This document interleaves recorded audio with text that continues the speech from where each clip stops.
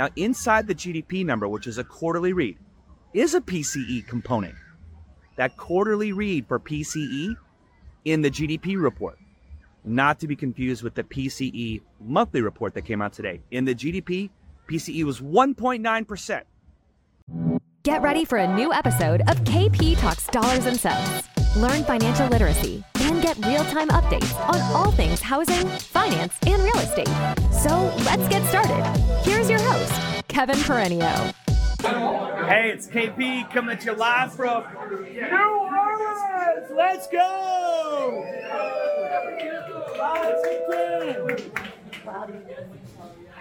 I totally didn't tell them what I was doing. That was the true dinner. And here are the real heroes. Hey, guys. Cheers. Hey, we're at Dominica for dinner down in New Orleans. Thanks to Truv, T-R-U-V. Thank you so much. They are a partner of ours, helping us with verification. Hey, brother. Helping us with verification of employment, not just that, but also other tech solutions. So I want to make sure everybody understands who Truv is and take a look at them. Okay, enough. Thank y'all. Appreciate it. All right, enough. Me. You guys know I usually don't talk about other companies, but they're so nice. Good group in there. We're in New Orleans. IMB, the Independent Mortgage Bankers Show. This happened in San Diego down in Coronado last year, and this is once a year for independent mortgage bankers. So us, we're privately owned. Paul Rozo and Robert Holiday founded PRMG, going on 23 years now, and I've been with them 13. And then Gary Malice is our other partner, and we have almost 1,600 employees right now, 3 channels. We're fired up. Why am I here at the IMB? I'm here to find out emerging tech trends, network, find out what's working for other companies as we all have been investing in our business the last couple of years. Last year was tough. I think everyone's fired up with lower rates right now. So I'm going to talk a little bit about rates. What are some factors that are, influencing rates in between the appetizer and the main course? As I step out here onto Canal Street, I will not be going over to Bourbon Street for this video. I'll save that for later. Here we are in New Orleans. I was just here for New Year's Eve for the Sugar Bowl, and we are here for IMB. So here we go. Okay, inflation. It's the number one thing the Fed is fighting. There are a lot of factors that influence inflation, and everyone looks at the 10-year Treasury, but I've been saying for about 4 months to look at the 2-year Treasury. Remember, the inverted yield curve is when the 2-year yield is higher than the 10-year Treasury yield. That means people are not willing to bet on our economy in the short term in 2 years versus long-term 10 years because they believe there's weakening coming, like, for example, a recession. So the spread between the 10 and the 2 has been like over 100 basis points at one point. I think I saw yesterday it was like 26 basis points. So the 2-year is starting to roll over, which means it's getting closer to going below the yield of the 2-year Treasury below the 10-year. That's a good sign for the mortgage spread of rates. We know that mortgage rates have been coming down. Remember, weakening or softening economic data, like the leading economic indicators or a 2% GDP versus a 4% GDP, softening of the economy forces institutional investors to put money into treasuries. And the more they buy, the more yields come down and the prices go up. If there's more demand for safe assets like treasuries or mortgage-backed securities, then if it's overbought or more bought, then rates come down. Okay, remember, yield and price of these assets work in opposite order, right? So not to get too technical, but inflation also has to do with the supply of treasuries being submitted on the market. And on January 31st, Treasury Secretary Yellen, I did not get hit by a car, for those that remember in Nashville. I am not going to get hit by a car, not tonight. The Treasury Secretary, Janet Yellen, was the former Fed chair. And on January 31st, she will announce the refunding of the next 3 months. How much treasuries does the government need to sell via open market actions and the Fed and all that, and based on the bills and tax intake from last year and things we have to fund in the government. Remember, the government just did another continuing resolution. We still don't have a balanced budget yet. That's going to happen in 2025, by the way. We're going to have some reconciliation big time in a year from now, but they're just doing continuing resolutions right now. But remember, it was a big surprise positively on October 31st when Yellen, Treasury Yellen Secretary, said that they're only going to sell like, 770 billion in treasuries in November, December, and January, when the market thought it was going to be like 830 billion after they just fed $1 trillion in treasuries on the market. That was the reason why yields went up and interest rates are up. There's not a lot of liquidity out there. Remember, we're doing quantitative tightening right now. So on January 31st, she will announce that number. Right now, the early estimate is for like 815 billion, which is palatable. That is also the same day that the Fed Open Market Committee meeting meets and comes out and says what they're going to do, whether they're going to cut or not. No one's really expecting a cut in January. So it's interesting that Yellen and Powell are speaking the same day on major market moving stuff. But you know what? Talk about central banks. Tonight at 10 p.m., I believe it's 10 p.m. Eastern, so probably any minute now when I'm recording this video, Bank of Japan will decide whether they will move their interest rate. Remember, there's this huge carry trade where people will sell, certain assets like Japanese yen and then invest them into higher yielding U.S. Treasuries. It's a massive, massive trade. It's called the carry trade. So look it up. Bank of Japan, if they raise their rate, okay, which they haven't done in like 16 years, if they raise their rate, people will be selling U.S. assets, which means upward pressure on interest rates. Interest rates could go up tomorrow, like a nice little uptick if Japan raises their rates, because then people will sell, they will sell U.S. assets, stocks, bonds, and put them back in the Japanese market, which the stock market's doing well over there, and then you would have a higher yield for their, their treasury version, right? And by the way, their debt to GDP is like 225%. America's at 123%. We're at 34 trillion in debt. China, which is, when they only grow at 5.2% GDP, that's not good, right? They have this huge, that's not good for them. They're usually like 6, 7, 8%. They're at about 83% of debt to their GDP, their gross domestic product. So these are all some big factors that no one really talks about that absolutely impact what rates do. In addition to inflation, so let's talk about inflation. Big read this week, the personal consumption expenditure, the Fed deflator. This is the Fed's preferred measure of inflation. Real time, what are we spending our money on?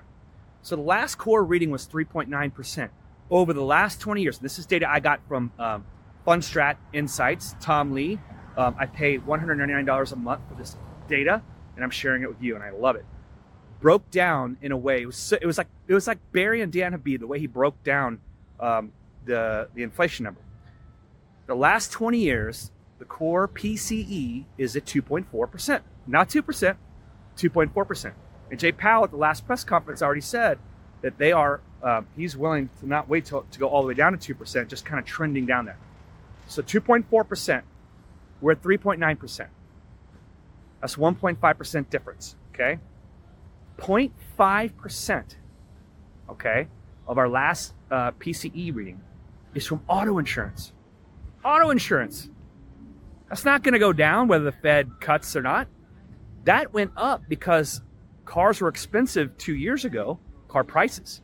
And so when those things have accidents, the insurance cost to cover that stuff was higher because the cost of the nut for the cars was higher. We know new prices, we know that used car price has been coming down for a newly purchased used car. So no matter what the Fed does, it has nothing to do with auto insurance. So think about that. In that that difference, okay, that 1.5% difference, 0.5% is auto insurance. And the rest, the biggest factor is really it's lodging, it's shelter costs minus lodging away from home. So shelter costs, home prices, owner's equivalent rent, Like, that's still it. We all know if rates come down, that's going to go up. So, is the Fed going to say, hey, we don't really care about home prices, that ship has sailed at some point? We all know there's not enough home supply out there. So anyway, lots of important data come out this week. I'll also give a recap from how this event goes on my Thursday night video when I'm with Truve at their advisory board meeting down in South Beach, and then with CoreLogic on Friday. Cheers. Hey, it's KP coming to you live from South Beach. We are here on an event sponsored by CoreLogic. They had a great executive roundtable talking about all kinds of things.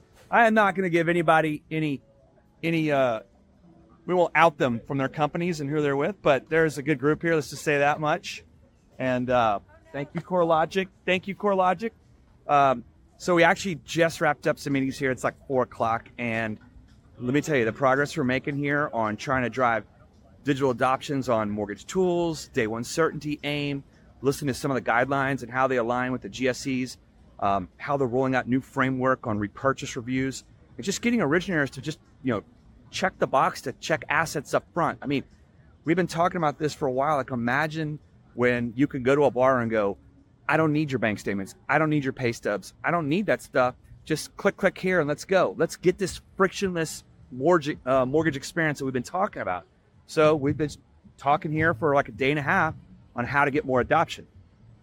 And it happens to be on a nice little place here. By the way, before I show you this and you get pissed because the view is going to be really good, I went to New Orleans on Monday, Tuesday, and Wednesday for the Mortgage Banker Association, IMB.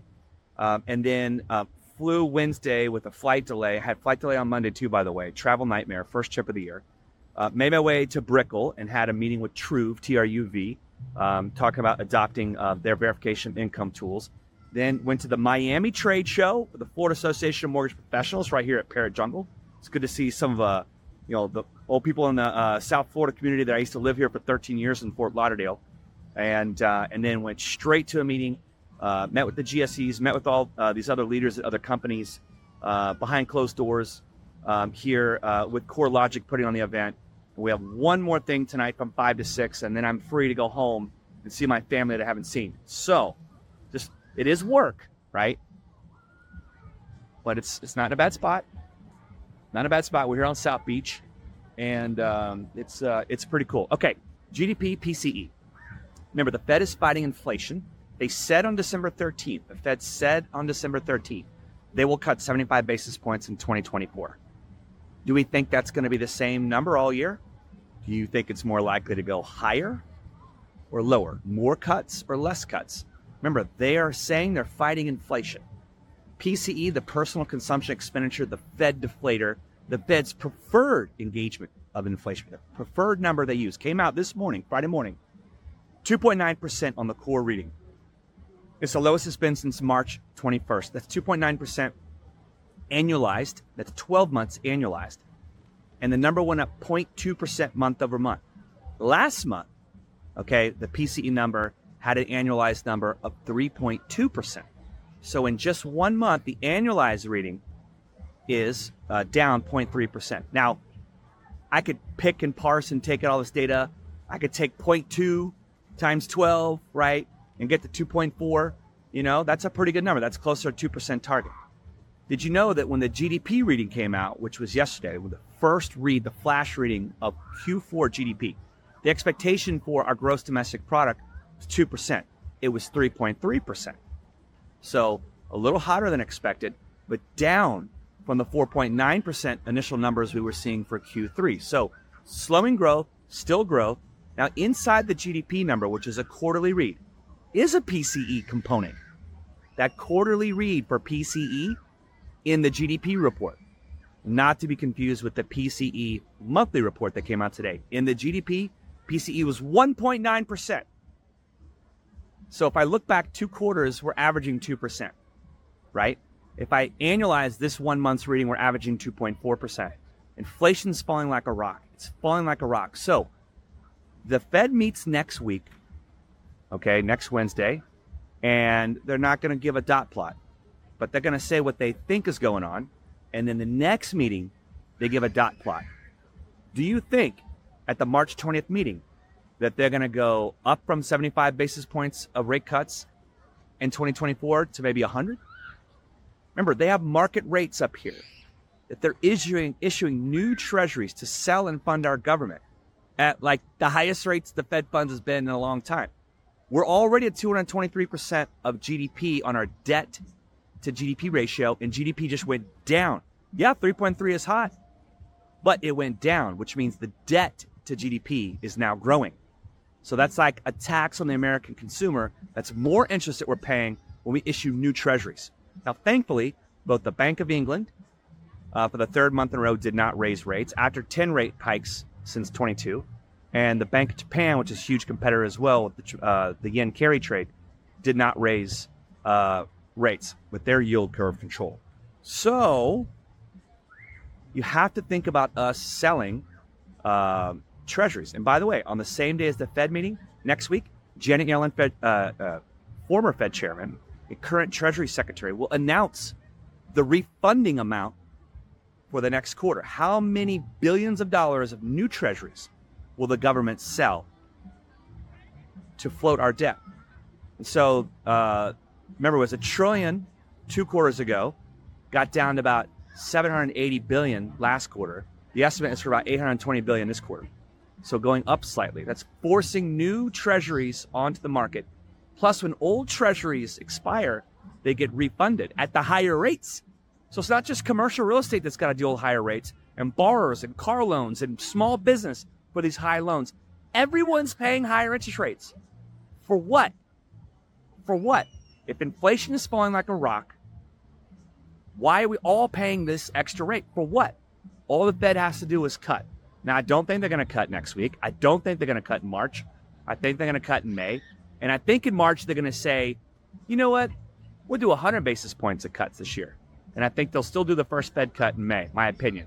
Anyway, that's all the dynamics. That's everything. And I want to say one last thing here. There are 250,000 Holocaust survivors still alive in the world. The average age is 86. I mean, these are mostly children during the Holocaust. Only 250,000 of them left in the world. And I found it very interesting that half of them live in Israel and about 13% live in America. So, we have to stay in touch with our history and remember how evil mankind can be. And it's just something to think about, to put all this stuff into perspective. Have a wonderful weekend. Let's keep serving for success. Have a great weekend. Cheers. You've been listening to KP Talks Dollars and Cents, a top-rated show for those who want to learn about the economy and mortgage environment. Tune in each week for more episodes, and please leave us a 5-star review on Apple Podcasts and Spotify. Kevin Perenio does not render or offer to render personalized investment or tax advice through KP Talks Dollars and Cents. The information provided is for informational purposes only and does not constitute financial, tax, investment, or legal advice. For more info, follow KP Talks Dollars and Cents on all of our social channels.